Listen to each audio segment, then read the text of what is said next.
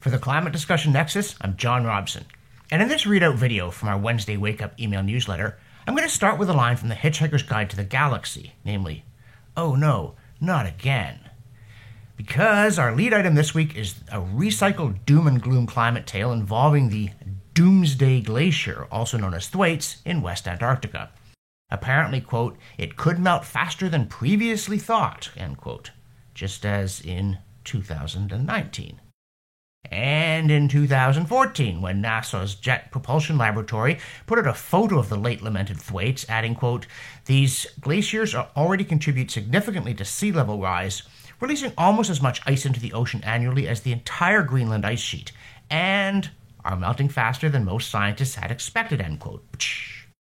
So, of course, as a bonus, you get the fact that the science on climate change is absolutely settled, but constantly changing, and always for the worse. So, oh no, not again. To be fair, there is a twist here.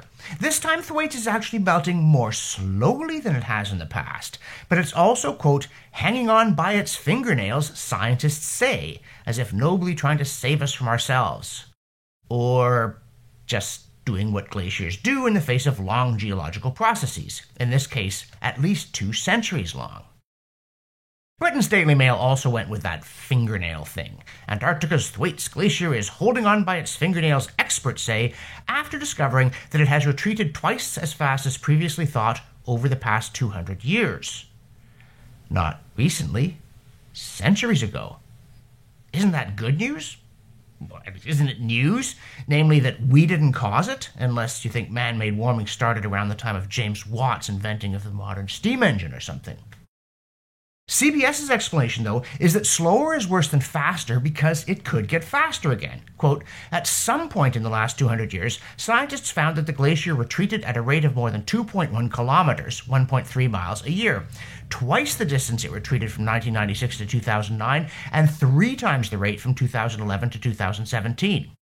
And while that might seem like a positive signal, it's actually a sign that things could soon accelerate," end quote. So, cooling is warming, slowing down is accelerating, and yes, we are all going to die. And now I borrow a line from Shakespeare and say, let me count the ways, because The Guardian just gave us, quote, "world on brink of 5 disastrous climate tipping points, study finds," end quote. It's not obvious what happens after you tip over and fall and then tip again. I mean, maybe you hurtle sideways.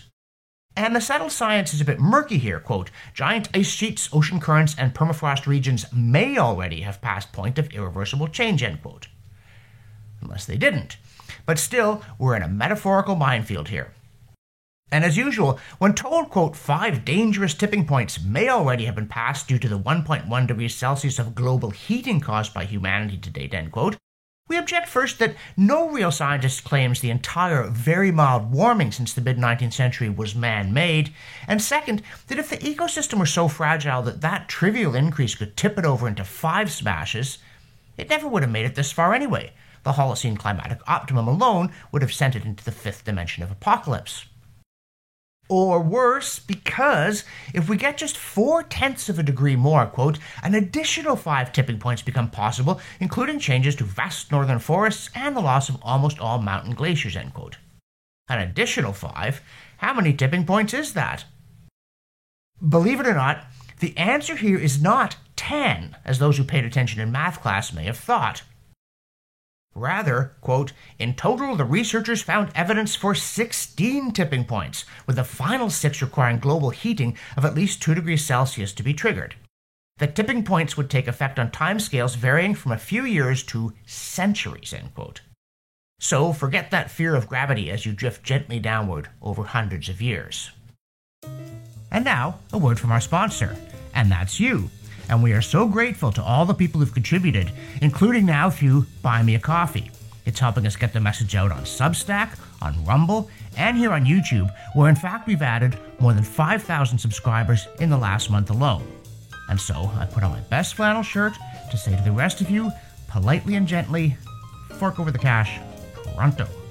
We thank you for your kind consideration, and now back to the program. Forget also anything you know about engineering.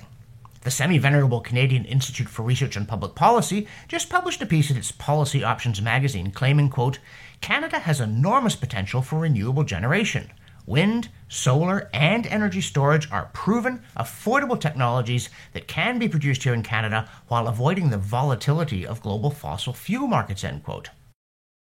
The piece concerned a study by the All In on Global Warming It'll Drown Santa David Suzuki Foundation and the University of Victoria, and provided the dispassionate and balanced view of that study by Tom Green, who's a senior climate policy advisor with the David Suzuki Foundation, and Stephen Thomas, a climate solutions policy analyst with the David Suzuki Foundation.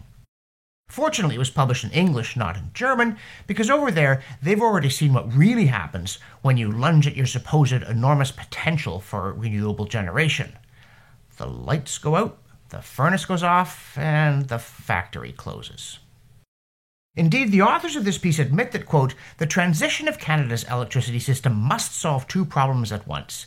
It must first clean up the existing electricity system, but it must also meet future electricity needs from zero-emission sources while overall electricity capacity doubles or even triples by 2050, end quote. But such obstacles are trivial inside a computer, especially if what you're doing in there is wielding a word processor. It's easy to write that these new and unreliable things are proven affordable technologies. But we do want to know where they think they're proven. In California with its rolling blackouts? And where are they affordable? In Ontario with its windmills generating overpriced power at the wrong time? Oh yeah, cheaper than cheap. Quote, as wind and solar have become the cheapest forms of electricity generation in history, we're already seeing foreign governments and utilities ramp up renewable projects at the pace and scale that would be needed here in Canada, end quote. So, why aren't we doing it? Well, to figure that out, the IRPP authors found some like-minded programmers at the University of Victoria, quote, to model the electricity grid of the future, end quote. Piece of cake. Call George Jetson. Again, they do concede that, quote, there's no doubt it will take unprecedented effort and scale to transform Canada's electricity systems. The high electrification pathway would require an 18-fold increase over today's renewable electricity capacity, deploying an unprecedented amount of new wind, solar, and energy storage projects every year from now to 2050. Although the scale seems daunting, countries such as Germany are demonstrating that this pace and scale is possible, end quote. Rechts. And of course, they also say, quote, the modeling also showed that small modular nuclear reactors, SMRs, are neither necessary nor cost-effective, end quote. So, quote, we believe that Canada should terminate the significant subsidies and supports it's giving to fossil fuel companies and redirect the support to renewable electricity, energy efficiency, and energy affordability programming, end quote. And guess what? You get jobs for the kids into the bargain, quote. The transition to clean electricity would come with new employment for people living in Canada. Building tomorrow's grid will support more than 75,000 full-time jobs each year in construction, operation, and maintenance of wind, solar, and transmission facilities alone, end quote. Are we done yet? No, of course not. We also have to fix history. Quote, regardless of the path chosen, all energy projects in Canada take place on unceded Indigenous territories or treaty land. Decolonizing power structures with benefits to Indigenous communities is imperative, end quote. Man, this game is easy. Inside a computer. In the newsletter, we also note the suggestion of a perceptive reader that instead of coloring 26 degrees Celsius charred red on weather maps that used to show that same temperature as a pleasant green, weather forecasts might usefully also list the temperature and other conditions on the same date a year ago, and the record high or low in that place on that date, and the year it was set, and possibly even superimpose charts of historical data on current conditions. That way, we'd get a little perspective on the supposedly unprecedented conditions of today. In the newsletter, we also cite an opinion piece in the National Post from Gunter Jochum, who's president of the Western Canadian Wheat Growers, and is attempting to explain a few basic facts to the Canadian federal government about their proposed crackdown on fertilizer use. And he starts with the fact that farmers aren't just slinging the stuff around recklessly as things stand. On the contrary, he writes, quote, we're cheap. Farming is a passion and multi-generational lifestyle to be sure, but we're still in it for the profits. Like any other business, our single most expensive input as we raise our crops is fertilizer. We use as little of it as possible, end quote. Which is not something politicians would understand, unfortunately. Nor will they probably grasp his further point that because Canadian farmers are already so efficient, forcing them to use less fertilizer will mean forcing them to grow less food, and so production will shift to countries where they use more fertilizer, producing a net increase in greenhouse gases and a net decrease in food, which will hurt Canada, will hurt poor people in other countries, and will hurt the planet.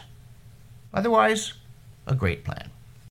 Mind you, nowadays a major problem with trying to engage alarmists in a discussion of the flaws in their schemes, even if you accept their premises, is that they operate in such a bubble that they really can't grasp that anyone disagrees with them.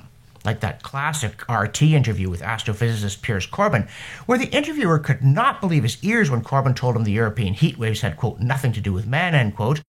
And so the interviewer demanded to know why, if that was the case, journalists kept saying the opposite. Why, indeed.